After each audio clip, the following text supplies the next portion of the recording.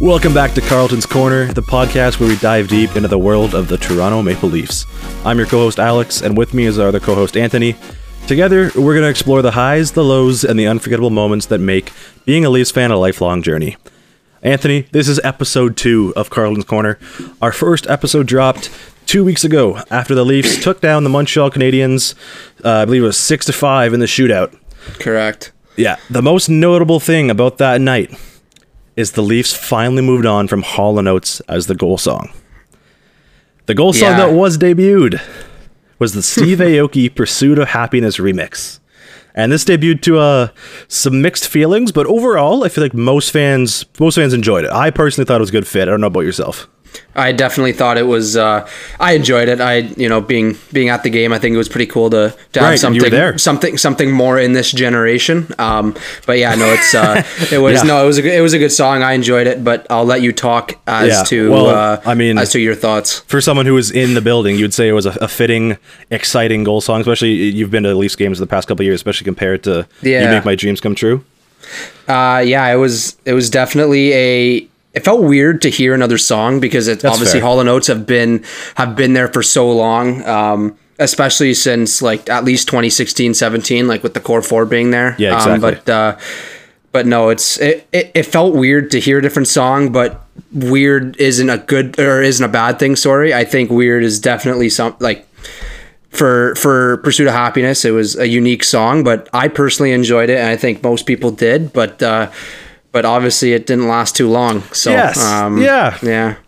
Getting there, because we dropped our last episode 2 weeks ago, and I'll get this right off the top here. Episode's going to come out every 2 weeks on Saturdays because the Leafs normally play Hockey Night in Canada on Saturday night at 7 o'clock.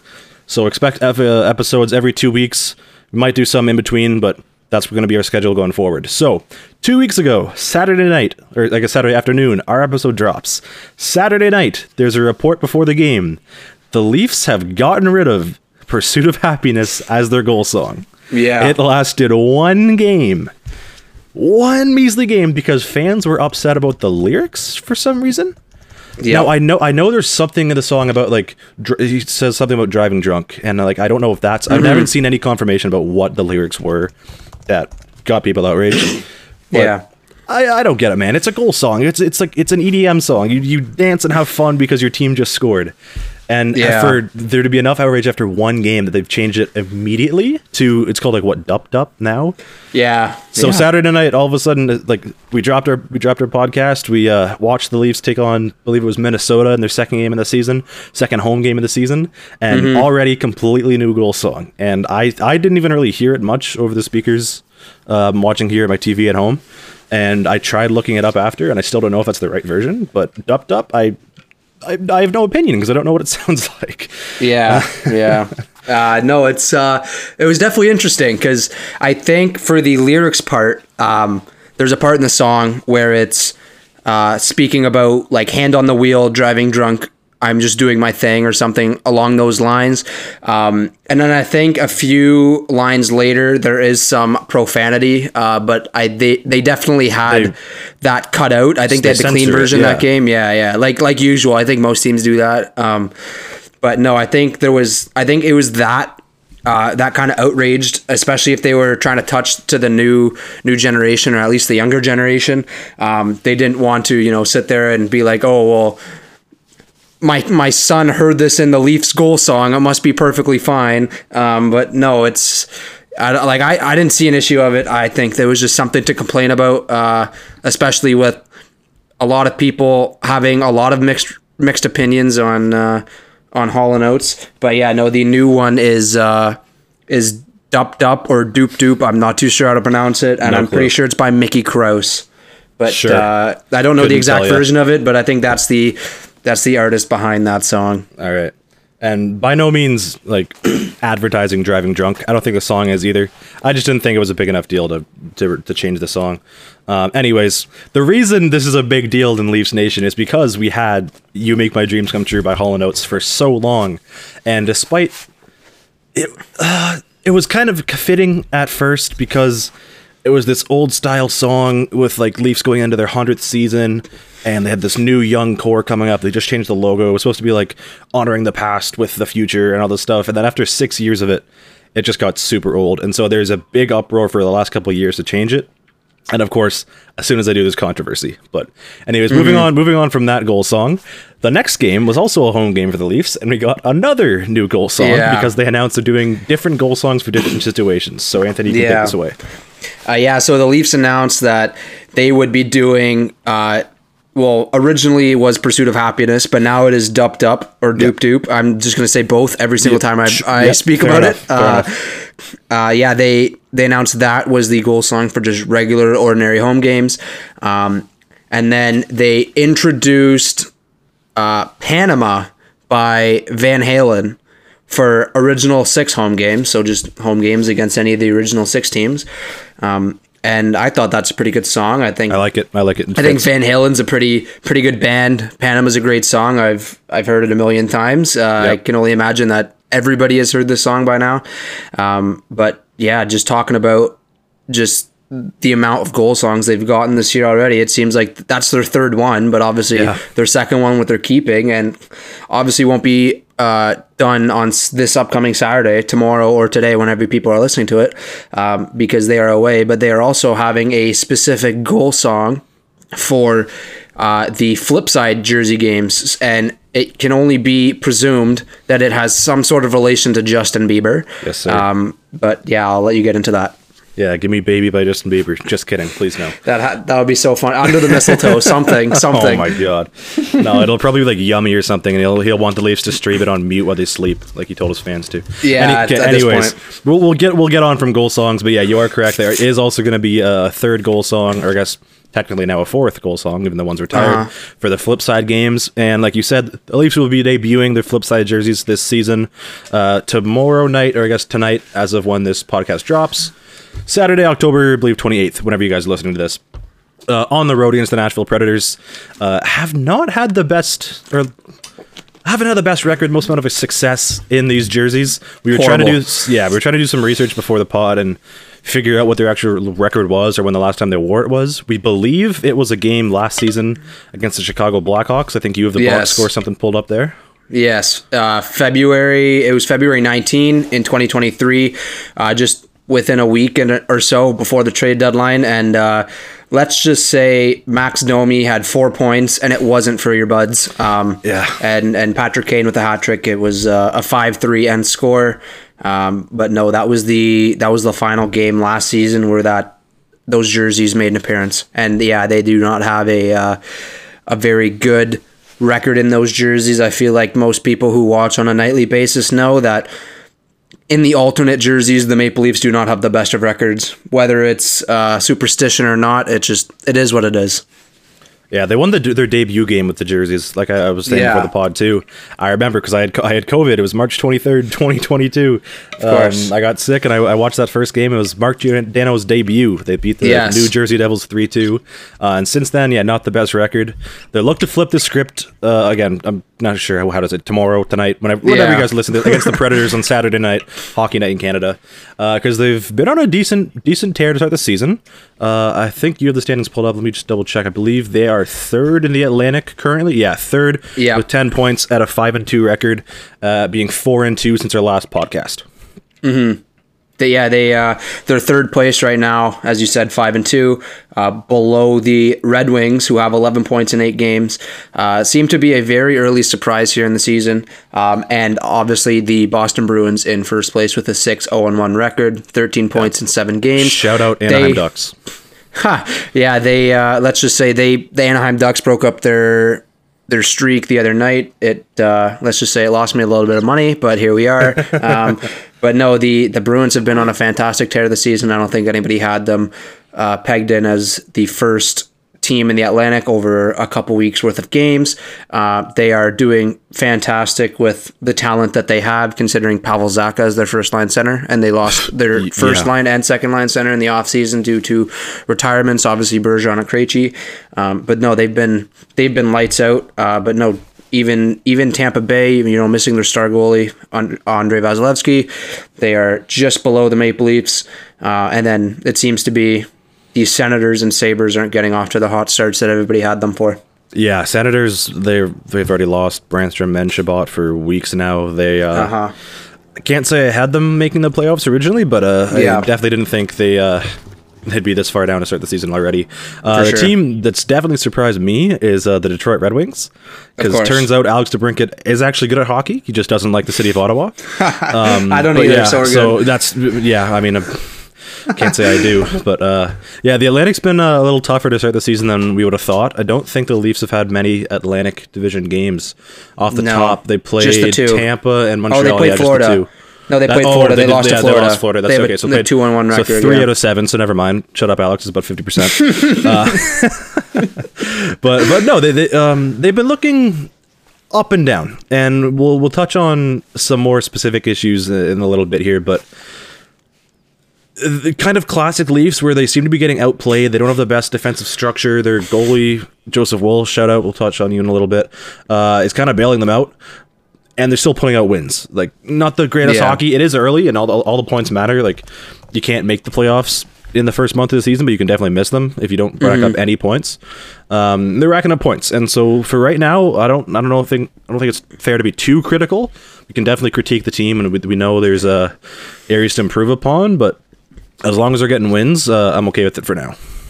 Yeah, exactly. At this point in the season, it doesn't really seem like people care about the deserve to win-o-meter on with Money Puck or any of that stuff. But I actually that is very funny. I still enjoy looking at that the odd time. You just reminded me. Yeah, I meant to make a little segment here. I'm going to start doing that going forward. Is track the Leafs deserve to win-o-meter record. Yeah, they seem to be in the past on the wrong side of things. Having that deserve to win-o-meter percentage way higher than the other team, and yet still coming out with a loss. And it seems like to start this season, they have been in the losing side of that meter, and somehow have pulled out a 5-2 record. They've been definitely outplayed in most games than not, and they seem to they come out with a win. And Matthews having 7 goals in what is that, 7 games now, and he's only scored in 3 games. So 6 goals were in the first 2, and he has 1 in the last 6. So they seem to be pulling out wins with secondary scoring. Obviously Tavares and Nylander with the hot start, both 7-game point streaks to start the year with 11 points each. Morgan Riley's had a fantastic start to the year. John Klingberg, 5 points in 7 games. We'll talk about his offense and not his defense, because we're here to talk about the good things.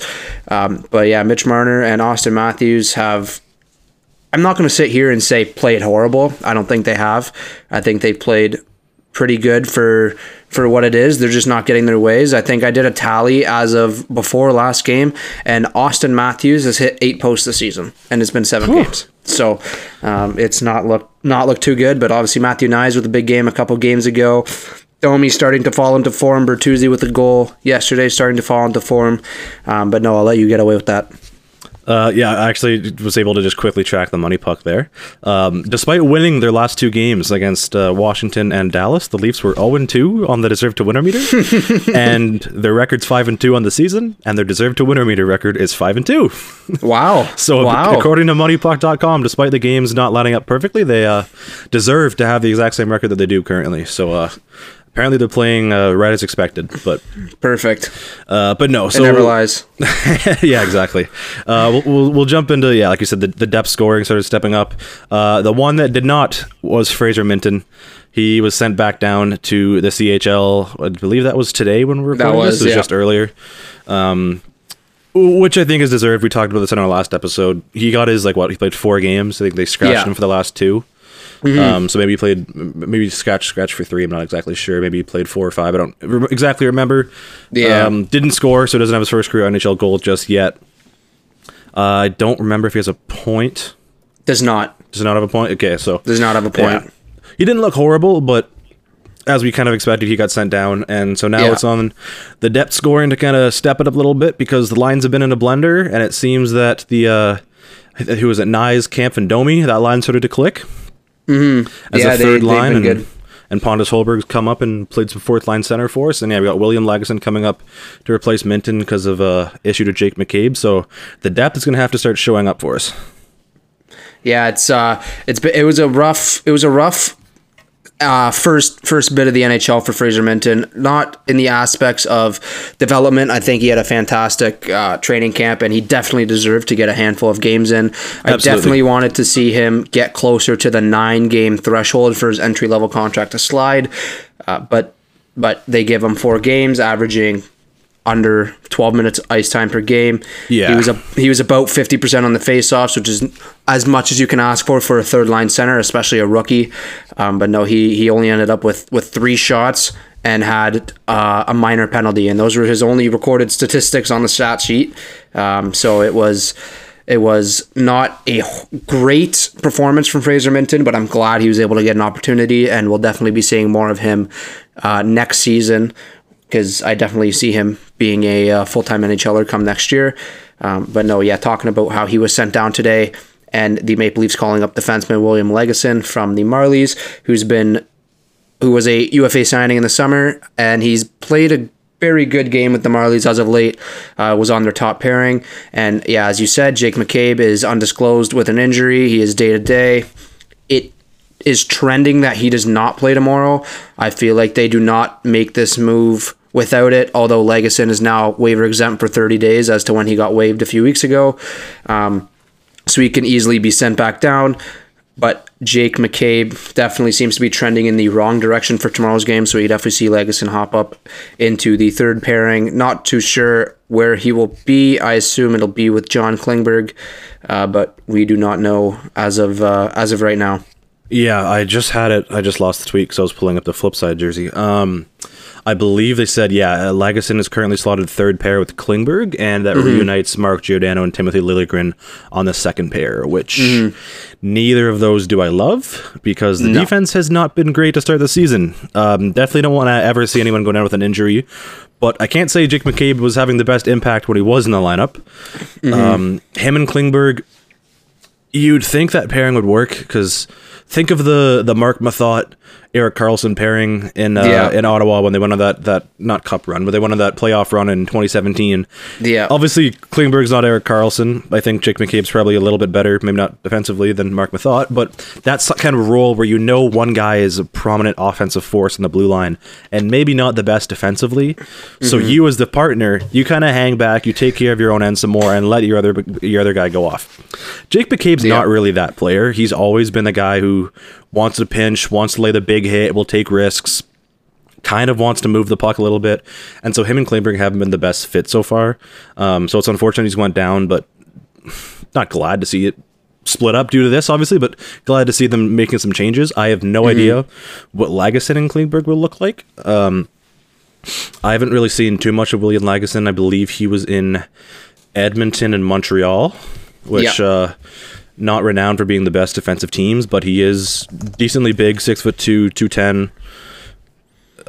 Not really sure if he's the most mobile guy, but if he can just kind of be big, take care of his own end, and just be a reliable force back there for Klingberg to kind of go off, then third pair minutes I feel like is fine. But it's really the second pair of 40-year-old Mark Giordano and Timothy Liljegren, who is just coming off of last season, not having a good time right now. Yeah, it's... William Legason has only 60 NHL games under his belt. He was drafted in 2014 to the Oilers, so he did start his career at Edmonton, ended up in Montreal, I believe, after the trade deadline in 21-22. But no, he's been prominently just an AHL guy as of last year. That's really all he played, and this year to start the year, that's where he's been. But no, he's always been relied upon as a seventh defender or even an eighth defender, bearing injuries. But no, he's definitely not somebody that's going to come in here and make a difference. We just need him to hold his own until the defense is healthy. And it kind of pains me here because when we signed Klingberg, there wasn't a proper partner for him other than really Jake McCabe. But he just seems like he needs that defensive presence like with him in order to excel, kind of like Morgan Rielly. I think it was 17-18 where he had 20 goals and he was next to Hainsey, I believe, where Hainsey kind of just sat back and let everybody else do their thing. Jake McCabe is definitely not that guy. He's more of a two-way guy, like you said. He likes to jump up, likes to pinch, likes to carry the puck the odd time. The perfect partner that is technically still under contract, but I think he's a scout for them now, is Jake Muzzin. Yeah. But obviously, unfortunate circumstances with how his career has come to a close here. He's obviously not going to be able to play. Placed on long-term injury reserve this season. But no, John Klingberg is definitely not somebody you want to rely on for defense. William Lagesson is definitely not the answer to it on defense, but it's just something to cover while Jake McCabe is out with an injury. Yeah, and depending on how long that injury is, we've kind of expected that there might be a move coming, especially on that blue line. Brad Living is not really committed to the defense. He's been kind of coy when talking about the roster just in general, saying like things can change basically, which definitely now we'll expect to see. Like I said, that second pairing I don't love. Timothy Liljegren, I wanted him to step up and finally be that top four defenseman. It just hasn't happened. He had a really rough time down the stretch last season, playing his way out of the lineup. Now he's being pushed up in the lineup because of injury and because Klingberg is just not reliable on his own end, and he's not been great. And his partner is, again, 40-year-old Mark Giordano, who's now back on the top four. This guy's on a, I don't know if it's league min, but it's down and around league min for one more year. He's, again, I'll keep saying it until I can't speak anymore. 40 years old. I love the guy. He's a great veteran leader. He should not be playing top 4 minutes anymore. He should arguably not be playing top 6 minutes anymore, at least in every game. So is William Lagesson going to be the guy that comes in and replaces him? I don't think so. If he can and he plays phenomenally, then great. But there has to be a move coming here. Yeah, it's not something you want to see when Mark Giordano is in your top four. Listen, I love Gio. He's my guy. I've loved him even back to his Calgary days. Obviously, a Norris Trophy winner within the last 5-6 years here somehow. But 40 years old, like you said, league minimum, 1 year left. You can only presume that this is his last season. And if it isn't his last season, he's just going to be like a seventh defenseman extras guy, also on a league minimum deal. But no, that second pairing doesn't look too good right now, especially with Timothy Liljegren. As you said, he's been somebody that's played his way out of the lineup multiple times over the last few seasons. His skating seems to be the reason that he's been being held back. It doesn't seem like anything's going for him. I think yesterday and a couple games ago, he had a bunch of opportunities to make a few breakup passes. Couldn't do it. I will say though, half those times he did break a stick doing that. But no, it seems like he breaks his stick very often. I don't know. I've never seen a hockey player flex his stick so much when trying to make an outlet pass, but here we are. But no, it's not looking good for him. His skating seems to be non-optimal. It's not hasn't improved since his debut. Really, it seems like his hockey IQ is definitely there, but his feet just don't get him to where he needs to be. But no, it's something that we need to see him make the next step in, especially if he wants to be, the future of this back end with Brody pending free agents, Giordano pending free agent, Klingberg free agent. I don't know what's going on with him. He himself is a pending free agent, but obviously restricted. Yeah, but I just don't see him taking that step anymore. He's only a year younger than Austin Matthews, so he's 25 It's crazy now? to think that way. It's crazy to think that way. And I remember that, just lost track of years right now. 2017 draft that he was in. He was projected to be I think it was Nolan Patrick was supposed to be the first overall pick all year, and behind him it was never Heiskanen, and it was never McCarr, it was never even Heishier until the World Juniors. It was Timothy Liljegren.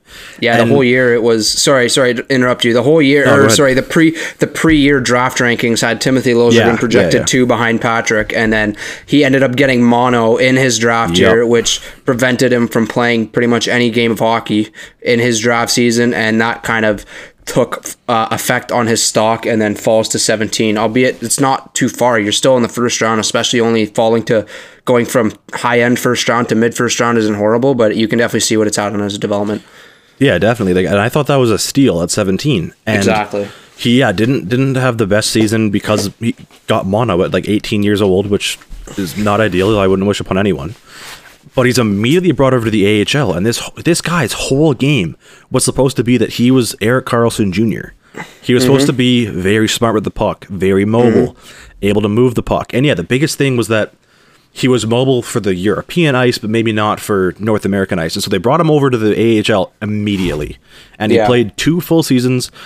Oh, did he win? I believe he won. Yeah, no, he won the Calder Cup with the Marlies in 2018. They won in 17-18, yeah. Yeah. As he was a rookie defenseman in the AHL. He played another full season there before coming up and getting any NHL experience. Played most of the season in 1920, putting up 30 points in 40 games.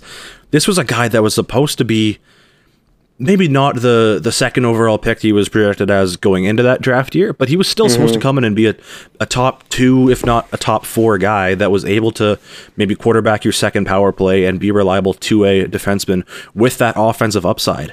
And for whatever reason, he just has not progressed even the way it looked like he would just after those couple of AHL seasons. Like, not even the 17th overall pick in 2017. Like, after a couple years in the minors, he looked like he was taking those steps, and it just, like you said, the hockey IQ seems to be there, but also sometimes it doesn't, and he just makes like a really weird pass that gets intercepted coming out of the defensive zone, or like he breaks his stick, like, I swear to God, once every 2 games. Yeah, it's not looking good. I don't know how it happens, and he's almost progressing backwards these last couple of seasons, and he's turning 25 in April. So I guess he's technically still young, and they say you can't really judge an NHL defenseman to like 200 games, and maybe it's just because he's been around in North America since his draft year, but he's only played 148 NHL games. So he'll hit the 200 mark this season, albeit injury, and albeit he doesn't play his way out of the lineup this year. Yeah, exactly. But it's like we're getting to that point where it's like we can start to judge him for what he is and not really expect too much more, barring some like incredible breakout season that comes through the rest of the season this year that I just don't see happening. Yeah, it's tough because at the trade deadline last year, where the Leafs ended up sending Rasmus Sandin over to Washington for the first round pick and Eric Gustafsson. But what would the Maple Leafs team look like now on the back end if it had been Timothy Liljegren in that scenario? Yeah. Even if it wasn't like directly to Washington, but you just got to think, like, did Kyle Dubas trade the wrong defenseman last season? Just the wrong Swedish defenseman, and what happens now? Because it doesn't seem like he should be getting a salary bump on his next contract. I think he can be under restricted free agency status for 2 more seasons. But no, it's not something like, it's got to be like a 1 or 2 year deal, another prove it deal. Like, can you do it? And then if not, then it's not something that'll last here in Toronto. I think he's definitely somebody that's been touted as a very good prospect, like you said, Erik Karlsson Jr., especially coming out of his draft year, but drafted to Toronto, people stop saying that for obvious reasons, because you obviously can't let the Leafs get Erik Karlsson Jr. But no, it's tough. But I still remember there was a year where they had brought him over. He had won the Calder Cup in his first season with the Marlies, and I vividly remember that he was sent down to the ECHL for 1 game or 2 games. Cannot remember, but I remember he even played his way out of the AHL. I don't know what's going on with this guy. He's definitely gotten the opportunity. He's gotten the sheltered opportunity, and it just seems like he's consistently not performing to the level that's expected of him, and not expected at the level of a top 4 defenseman on the Leafs. Obviously, he's getting thrown here for injury, but I think he's pretty much kind of played there even with McCabe. So it's kind of tough. It's kind of tough to see that happen, but I don't know what's going on. Something's got to be fixed, and I don't know if it means trading him or if it means hoping he turns into something, but we'll see. Yeah, it's been tough with Liljegren, but I think the reason that it was Sandin over him is just handedness. Like, Sandin's a left shot. They have a bunch of left shots. They even have, I almost called him Tyson Brody. Nope, that's Tyson Barrie. They have TJ Brody, who's a left shot defenseman playing the right side already. Yeah. And Sandin just never really made that transition. So if it wasn't for handedness, I think Liljegren probably would have played his way out of the lineup and been off the team as of last year, because Sandin had definitely passed him. Maybe not the depth chart, because again, just for handedness reasons, Sandin was technically behind, but you know what I mean. Like, he had progressed past Sandin did progress past Liljegren in value for sure. I think the other reason is the health of Connor Timmins, who right now is injured again, and I don't think we really have a timetable for him. He was put on LTIR as well to start the season. Yeah, I think he's expected to miss like 3 weeks or so. Yeah, so hopefully coming back, and it's been like 2 weeks this season, so hopefully coming back in not too long here. He's a guy who's performed really well in the preseason. He had his ups and downs last year, but that was a really sneaky pickup from Kyle Dubas. And if he can become a player, then that certainly eases things on the defense with him being another right-hand shot. And yeah, might spell the end for Timothy Liljegren in Toronto.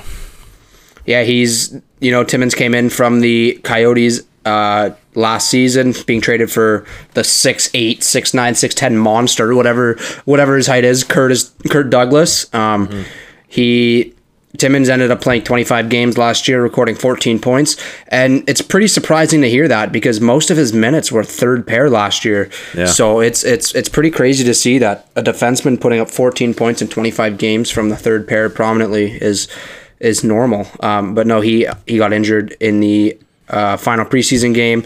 He had a fantastic preseason. I will say that he was probably one of our best players in preseason, especially in the games where he was playing, where the big guys weren't in the game. It was kind of like the third and fourth liners and kind of like the bummy defensemen. But he had a great preseason, and I really thought that he would have an opportunity to make this roster. Gets hurt for 3 weeks or so. Should be coming back. By time we drop our next episode, I could only imagine he'll be healthy.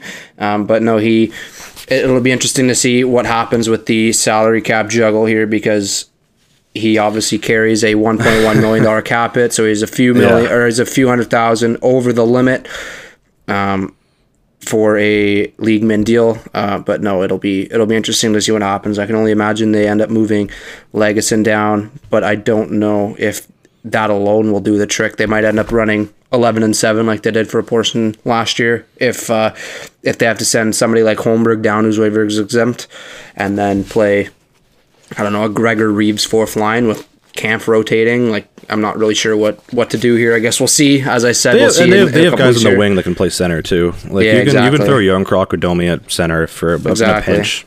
Exactly. You have a handful of centers on the roster. I know Young Crooks played there in Nashville. That was his role in Nashville, so we'll see what happens. Brad Chilligan acquired him to be their third line center for that playoff run. Noted 1 goal in 30 games with Calgary or whatever it was, but I bet you Tree Living's trying to get him out of Toronto as we speak. But we'll talk on that. Like that. But we'll talk on that. Yeah.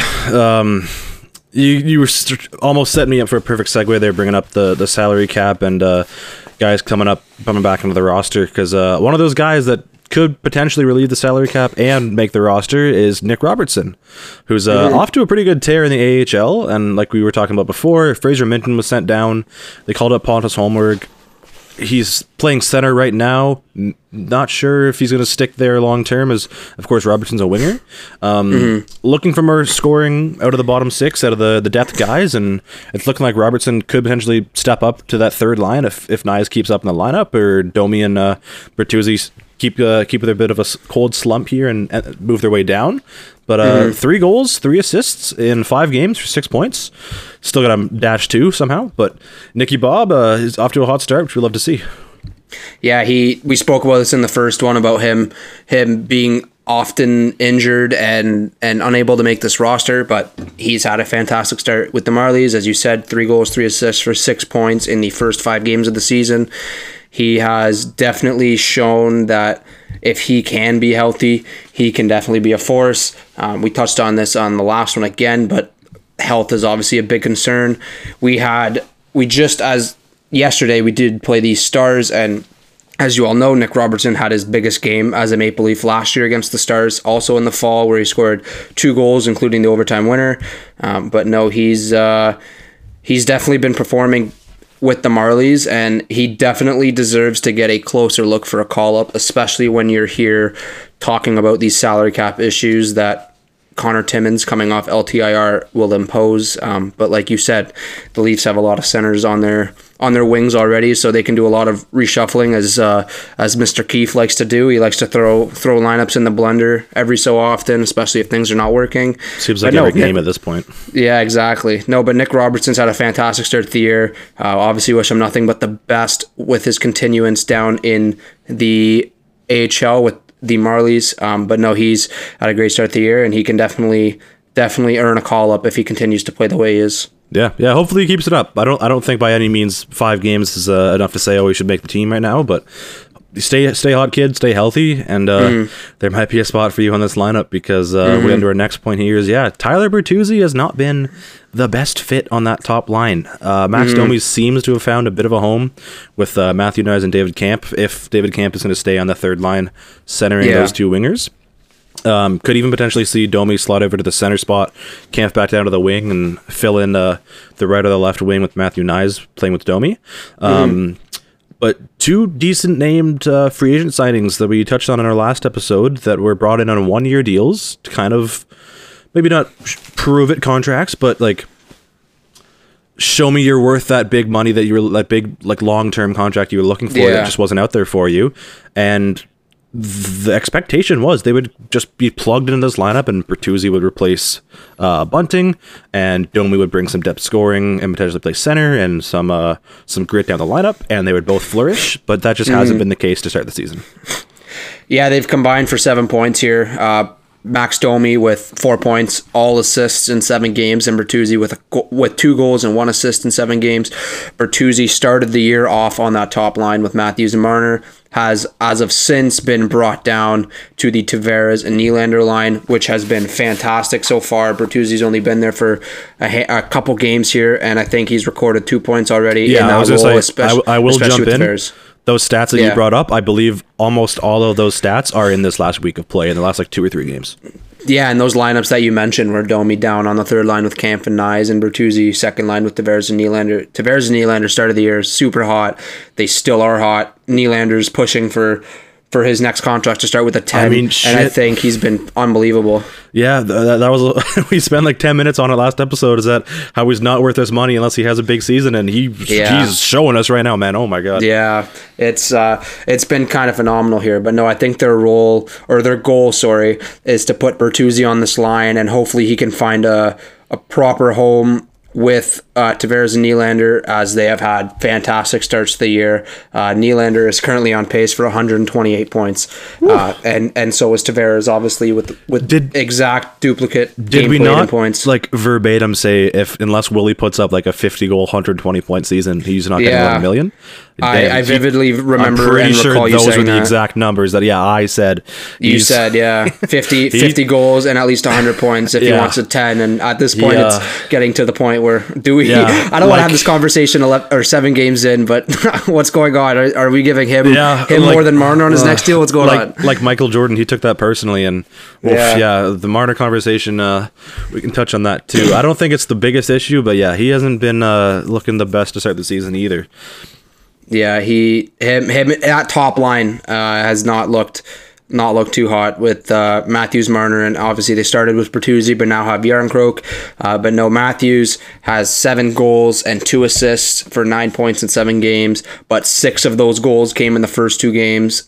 So he has not had a fantastic bit of games here after the second game of the season, which I believe was the Wild. So and again, Marner the same here with 6 points in 7 games. I don't really recall as to how many of those points were in the first 2 games. I can only imagine most of them were, but no, they seem to not be clicking so far. Marner with the goal last night, so that was kind of big. Hopefully he can get on a little bit of a roll here. 2? Did both of his goals come last night?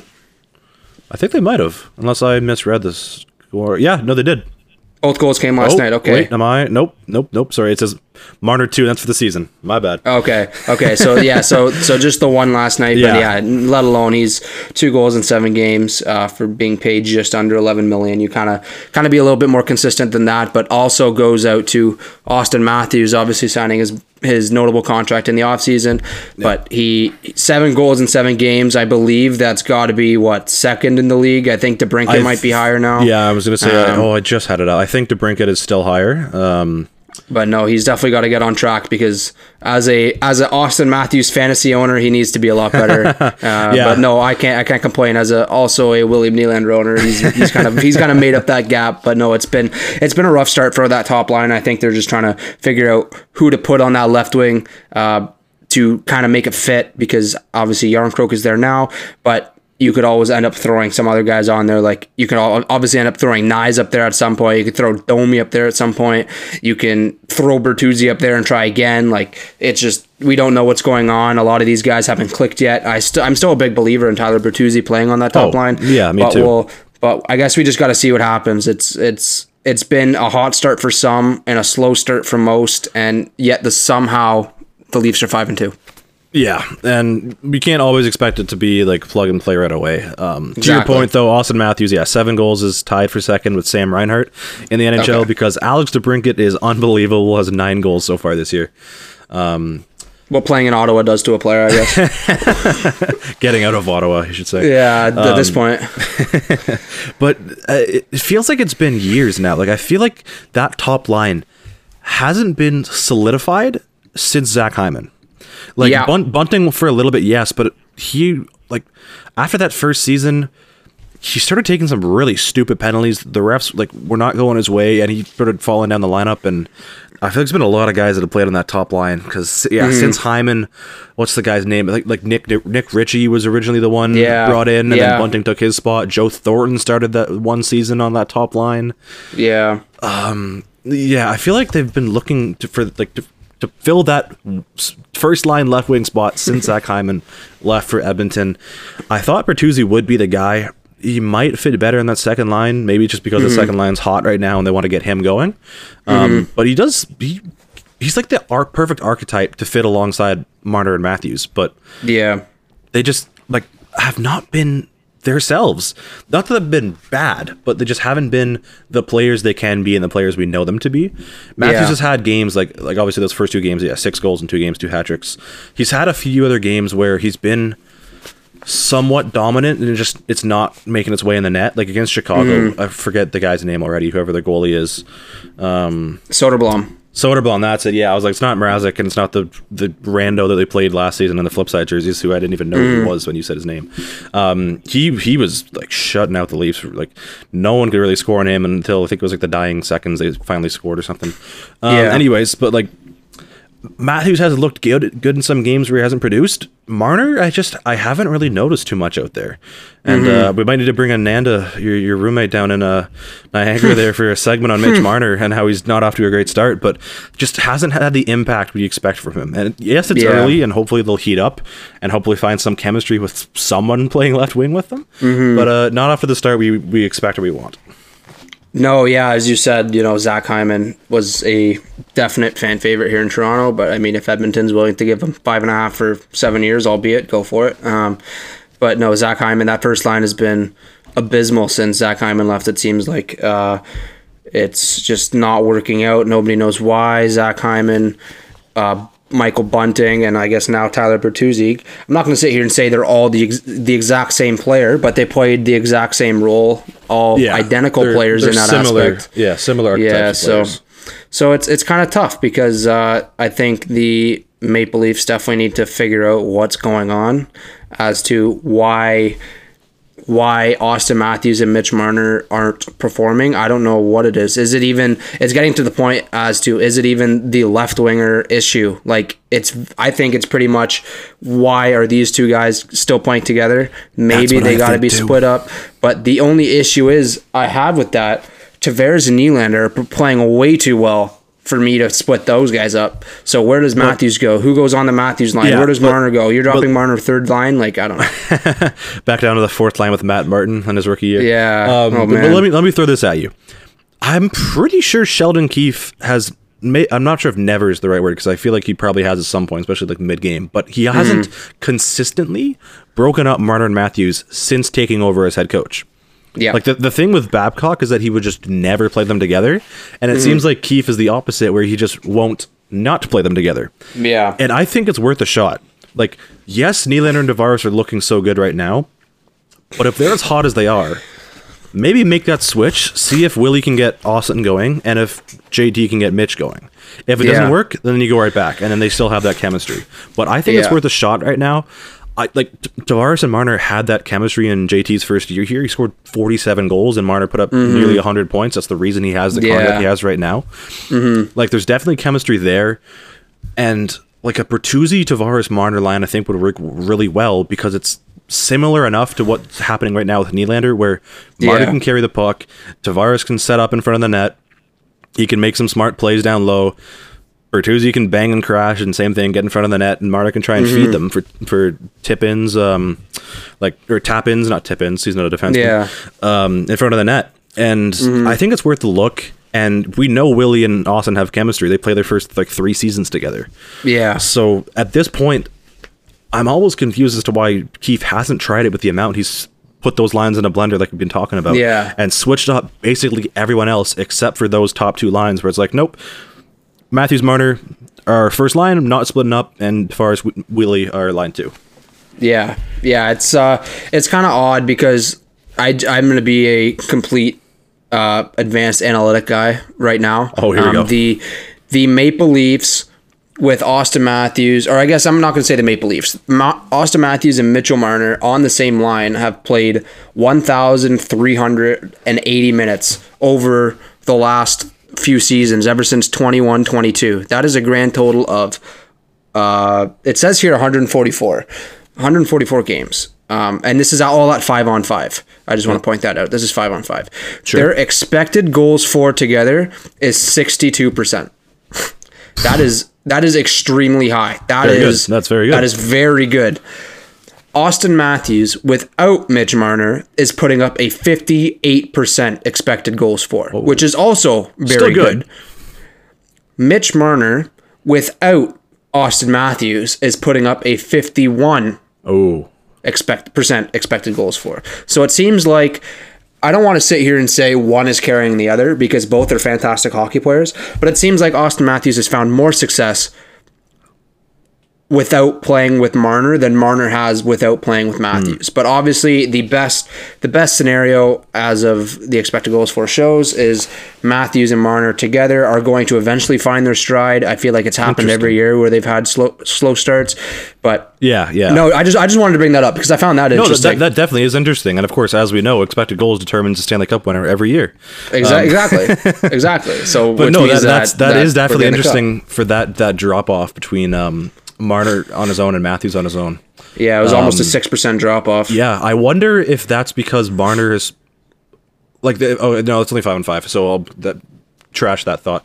But maybe it's when Marner and Tavares worked together, they weren't the greatest, and that's the whole reason they got split up. So I'm thinking maybe that might have something to do with it when they've tried it in the past. But anyways, hopefully there's a good solution here, whether it is splitting up or not. It seems like Keefe is going to keep riding those horses together until he loses his job. So hopefully they turn it around for him.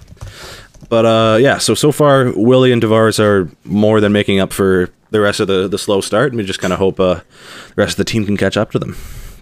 Yeah, I'm definitely going to... I'm just going to look this up now, actually, instead of Matthews and Marner in that scenario, I'm going to look up, obviously, John Tavares and William Nylander because they've had a fantastic start to the year. And I'm me personally, I'm just intrigued to see how this is. But in the meantime, I just want to say that I think the best left winger that line has had in the last few years has not been Zach Hyman, has not been Michael Bunting, and has not been Tyler Bertuzzi, but has obviously been, as I'm sure you'll agree, because if you don't, I don't know what else to say, but Alexander Kerfoot, I think he's been fantastic on that top line. No. Right, that's all, folks. We'll come back to you in another 2 weeks. No, in all honesty, I'm not going to sit here and talk Alexander Kerfoot, but no. So now that I have the stats in front of me here, so John Tavares and William Nylander have a 55% expected goals for together ever since 21-22. So over the last 3 seasons. William Nylander without Tavares has put up a 56 expected goals for percentage. So it's somehow 1% higher. But then again, this is over the last 3 years. So the 7 games of this season cannot inflate that. And I just want to point out that William Nylander and John Tavares have played together 165 games worth of 5-on-5 time. So that is not a insignificant amount. Let's just say that's a lot more than Matthews and Marner have played together. So I find that interesting. But John Tavares without William Nylander has put up a 53%. So obviously they're all very similar there. So it seems like they're pretty comparable there. But no, I'll let you talk about that while I'm pulling up Austin Matthews and William Nylander together. Sure. The lack of gameplay is I would assume is most likely due to injuries with Matthews, and so that's also something that just kind of clicked. Is he's actually been fairly injured over the last couple of seasons, and so especially just since 21-22, which I believe is the year he won the Hart. So Marner has had to play with some other players, so that's a potential explanation for why his expected goals without Matthews is so low, is because his line's been shaken up a little bit more. That Tavares and Nylander is interesting. They are very similar, but it seems like Tavares might be weighing him down a little bit. Which I would not have expected, but the numbers aren't end all be all. They're definitely clicking well together right now. A very small sample size, but I'd be interested to see what those numbers are so far just this season, or maybe just this season and last combined, instead of 3 years. But no, definitely interesting. And people harp on analytics as people like to think that, like, people take the analytics and they're like, oh, this is gospel, and like this, there's no other way. But it's a tool that help you evaluate players and evaluate teams. Like, exactly, it's worth to look into this kind of stuff, and it's interesting to see what the results are. And yeah, no, it's definitely interesting to see who's kind of carrying the water a little bit more in each of these lines. Yeah, I'm not gonna throw out more numbers here because I feel like I don't want to get anybody a little confused with this. But according to like the expected goals stat here, the percentage, Mitch Marner and John Tavares, and then Austin Matthews with William Nylander together is worse than what they currently have going. So I don't know so it seems like Keefe has an idea of what's going on. I don't think he's necessarily looking at that stat exactly, but I feel it seems like the lines that they currently have now with Marner with Matthews and Nylander with Tavares seem to be working more than Nylander with Matthews and Marner with Tavares. But like you said, Marner had his fantastic season a few seasons ago when he was with John Tavares, and that is the reason why Marner's making essentially $11 million here, where Marner put up 97 points or something. Like that was wild. I think it was like 94. It was 94. That was the year where he got his contract there, where he had 68 assists. Like, that's I think and as you said, Tavares had essentially a 50-goal year almost there, so it was pretty good. I think they had pretty good seasons, but no, I don't know. It's just a matter of will these lines click over the next few weeks, or will Keefe be forced to make his hand and end up changing some of these lines? But I mean, hey, it is what it is. I don't think you touch Tavares and Nylander, but like you said, if you move them and put them back, they're not going to lose their chemistry that they have. Yeah, exactly. So. And like, quick nerd sesh, the like public data that's available isn't the exact same as what the NHL has and what teams individually track. So, but we know the Leafs, even without Dubas right now, they still have a very large and one of the most advanced and like most prolific analytics departments in the league. We know they use it, and so I'm sure they have similar numbers that say the similar things, that Marner and Matthews are doing better together, and maybe it's just not producing right now. Because like I said, 5-2 in the deserve to win a meter, so advanced stats wise they're doing something well, and hopefully it translates to points soon. Sorry. Just to touch in, like them and the Canes. Them and the Canes are kind of both pretty high with their analytics, but no, talking it's Dubas has always been an analytics guy, and I feel like that's kind of why he's been hated, but we're not here to talk about that. Yeah, absolutely. But anyways, we'll stop beating a dead horse with talking about Marner, Matthews, and Nylander and Tavares here, because there are other players on the team that have been pretty hot to start the season, and others at their position that have not been. Yeah, I think everyone knows where I'm going with this. Joseph Woll seems to be taking over, or is it Woll or Wall? Because TSN Wall. Joseph Wall. Okay, because TSN was doing a really poor bit about that. They were trying to be funny and it wasn't. Sorry, TSN. But anyways, Joseph Wall seems to have taken over the starting crease away from Ilya Samsonov, who has not been very good to start the season. Let me pull up my stats here again. Joseph Woll, I believe, is still second in the NHL. It's early, but second in the NHL in save percentage with a .961.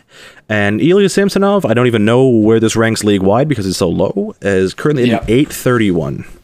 So there's, 130 points difference there, percentage-wise. Yeah. One has definitely looked better than the other. And this was something we touched on in our last podcast that came up in that first game where Sammy let in a couple of bad goals and was looking like his old Peter Mrazek type self in Washington, where he's sliding around the crease and getting out of position and trying to make desperation saves. And again, when he pulls them off, it's insane. But when he doesn't, it looks really bad and it ends up in the back of the net. And that's what it's been so far this season. We were hoping it was maybe just a one-off game against Montreal. Doesn't seem to be the case. And Joseph Woll has looked stellar. Yeah, he's had a great start to the year. I think statistically both goalies have 4 games played under their belt, but obviously Joseph Woll coming in and taking relief for Samsonov in the Tampa game. Was it the Tampa game? Was it Tampa? I think Tampa was the comeback. I believe Tampa was the comeback, and that was with... Yeah, I was going to say... game. I honestly can tell whether it was Tampa or not, it was the game that Samsonov got pulled, Woll came in, and they won the game. Yeah, it was Joseph Woll came in relief for Ilya Samsonov because Samsonov had allowed, I believe it was 3 goals on the first 4 or 5 shots. Yeah, it was not good. It wasn't looking good. But no, Samsonov, as you said, has been very lackluster to start the year. Touching back, Joseph Woll did end up playing the game against the Blackhawks where they lost 4-1, and that was his first game of the season. Ended up with a .900 save percentage there, but ever since he dropped a shutout relief appearance against Tampa. Yeah, it was Tampa. 3 goals and 4 shots for Samsonov. Yeah, came in, had a .974 against Washington, allowing 1 goal, and came in and had a .969 last night against Dallas. Nice. He's been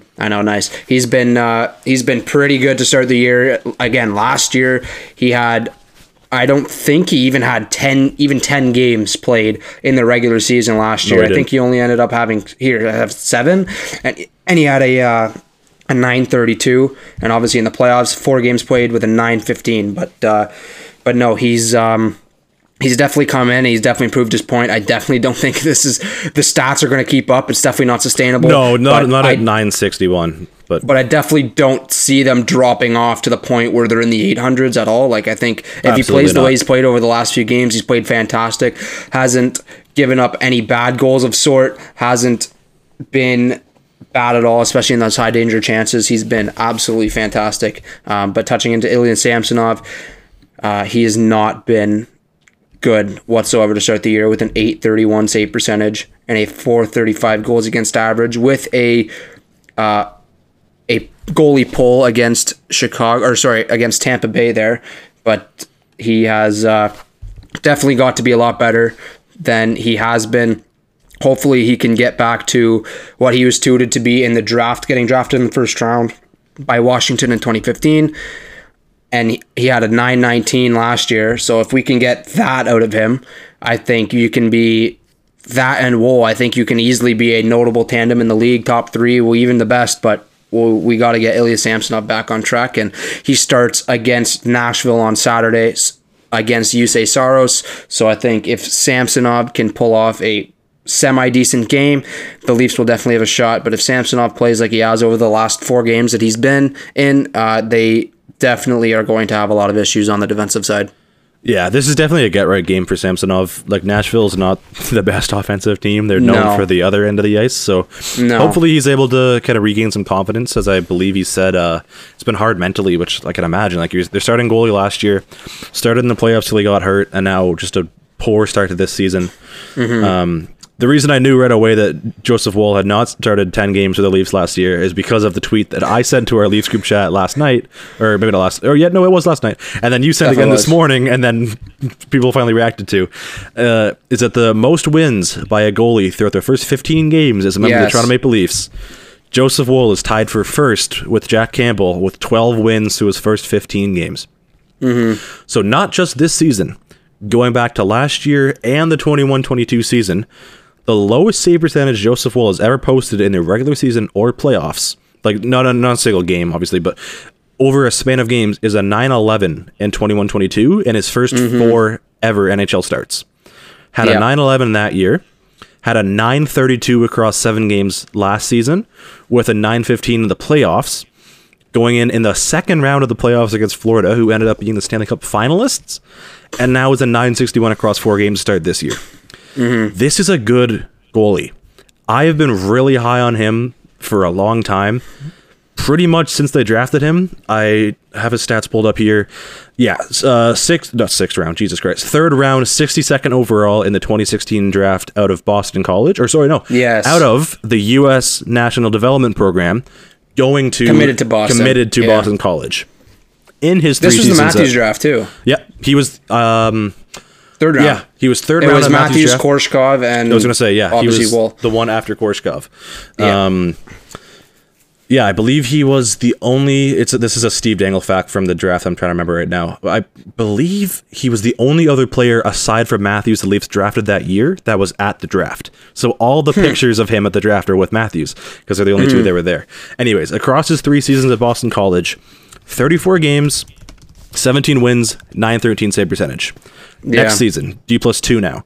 30 games, 17 wins, .915. D+3. 37 games, 13 wins as Boston College kind of plummeted. Yeah. But still, with 13 wins, 21 losses, a .919 save percentage. Not the best start in his first couple of AHL seasons, but this is a guy that was a good prospect at the time. The third round isn't like the highest place to pick a goalie. Obviously, we see some goalies going in the first and early second rounds nowadays. But it's also not the lowest. Like, this was a guy that was decently touted, and they've developed him properly. They've let him simmer in the AHL. His numbers last season were really good with a .927 across 21 games, and now he's showing it in the NHL. And he is that new age type of goalie, just like I was growing up. A big fan of Carey Price. Like, I believe they talked about it. I think it was last night's game, if not the game before against Washington, that Carey Price was his idol growing up, and he plays that exact same mold.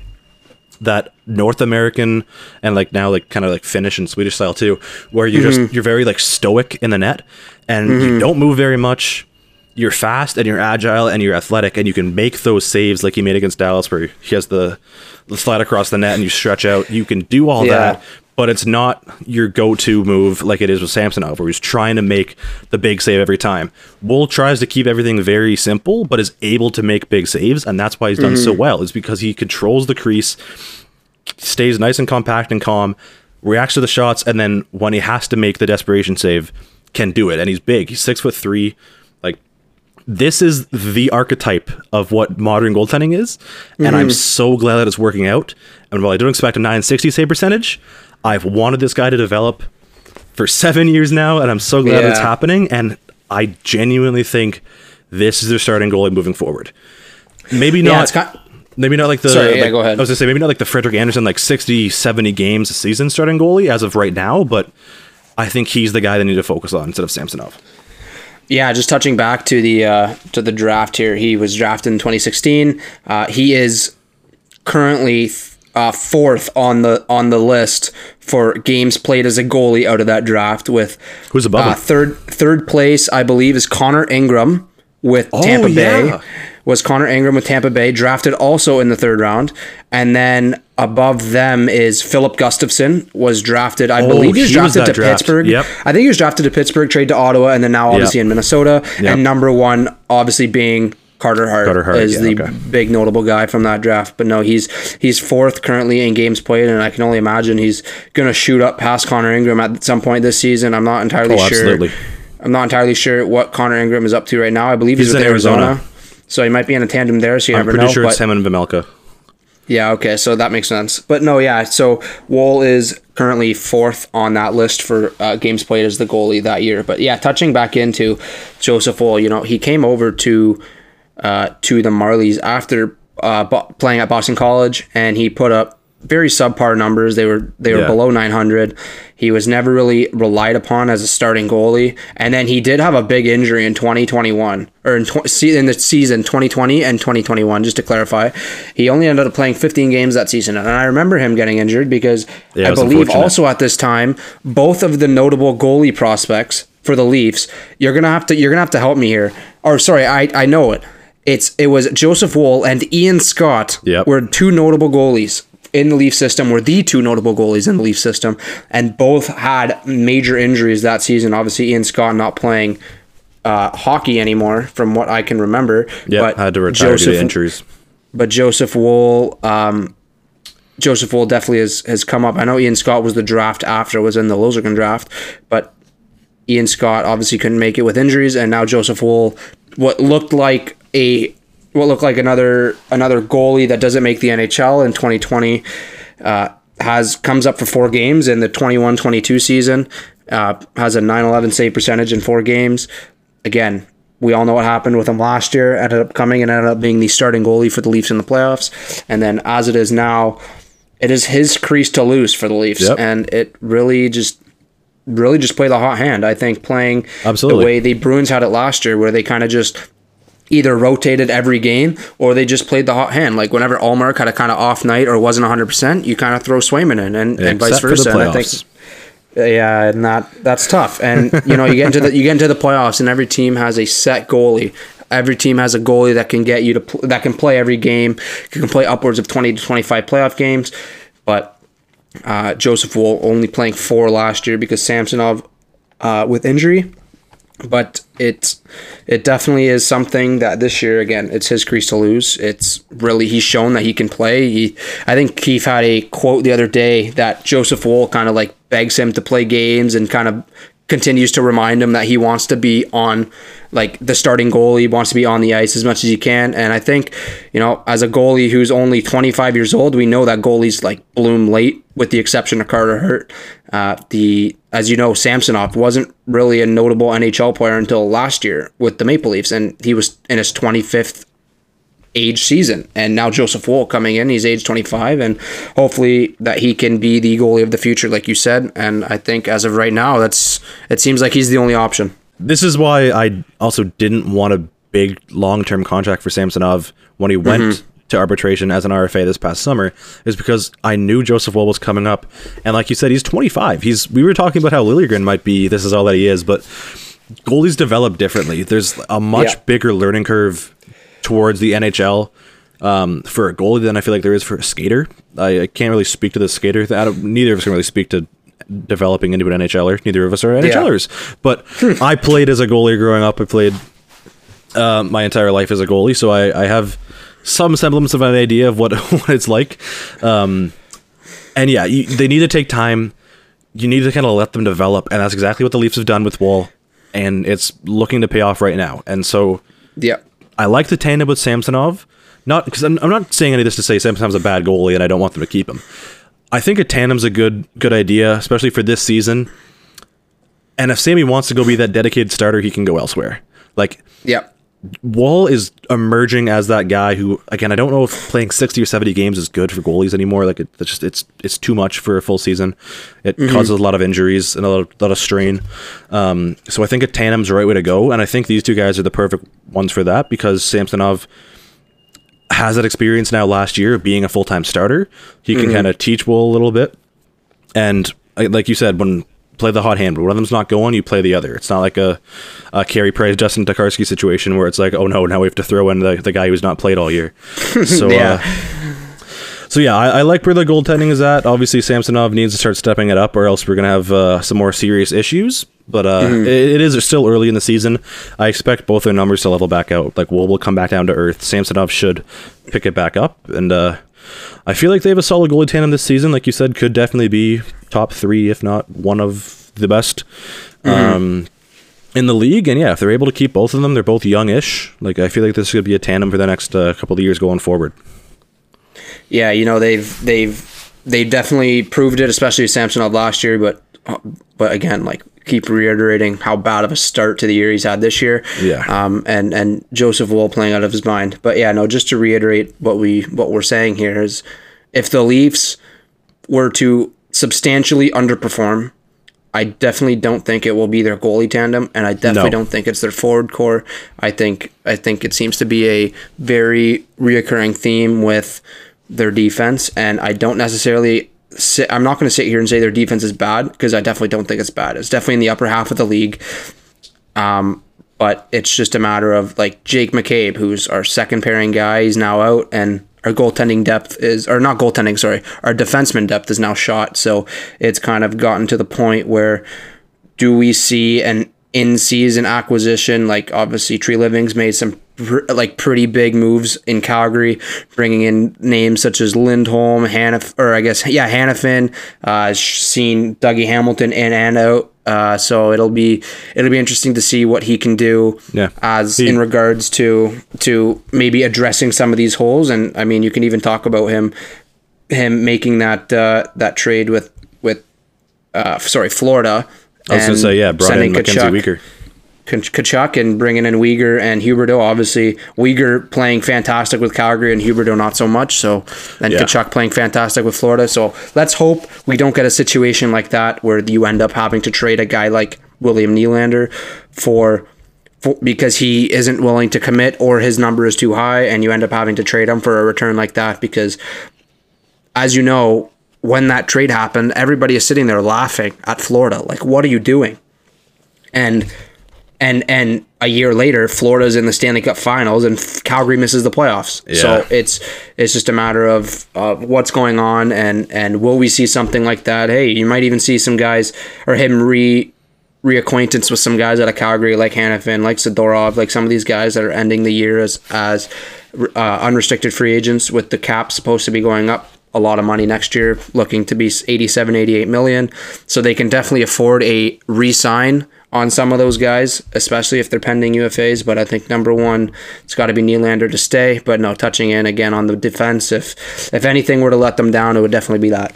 Yeah, looks like it so far. And like you said, Treliving basically completely rebuilt that Calgary defense, moved on from Mark Giordano and TJ Brody, brought in... I'm trying to think of the list here of guys you didn't say. Like Chris Tanev, Nikita Zadorov, brought in Eric Goodbranson as the third liner and actually made him work.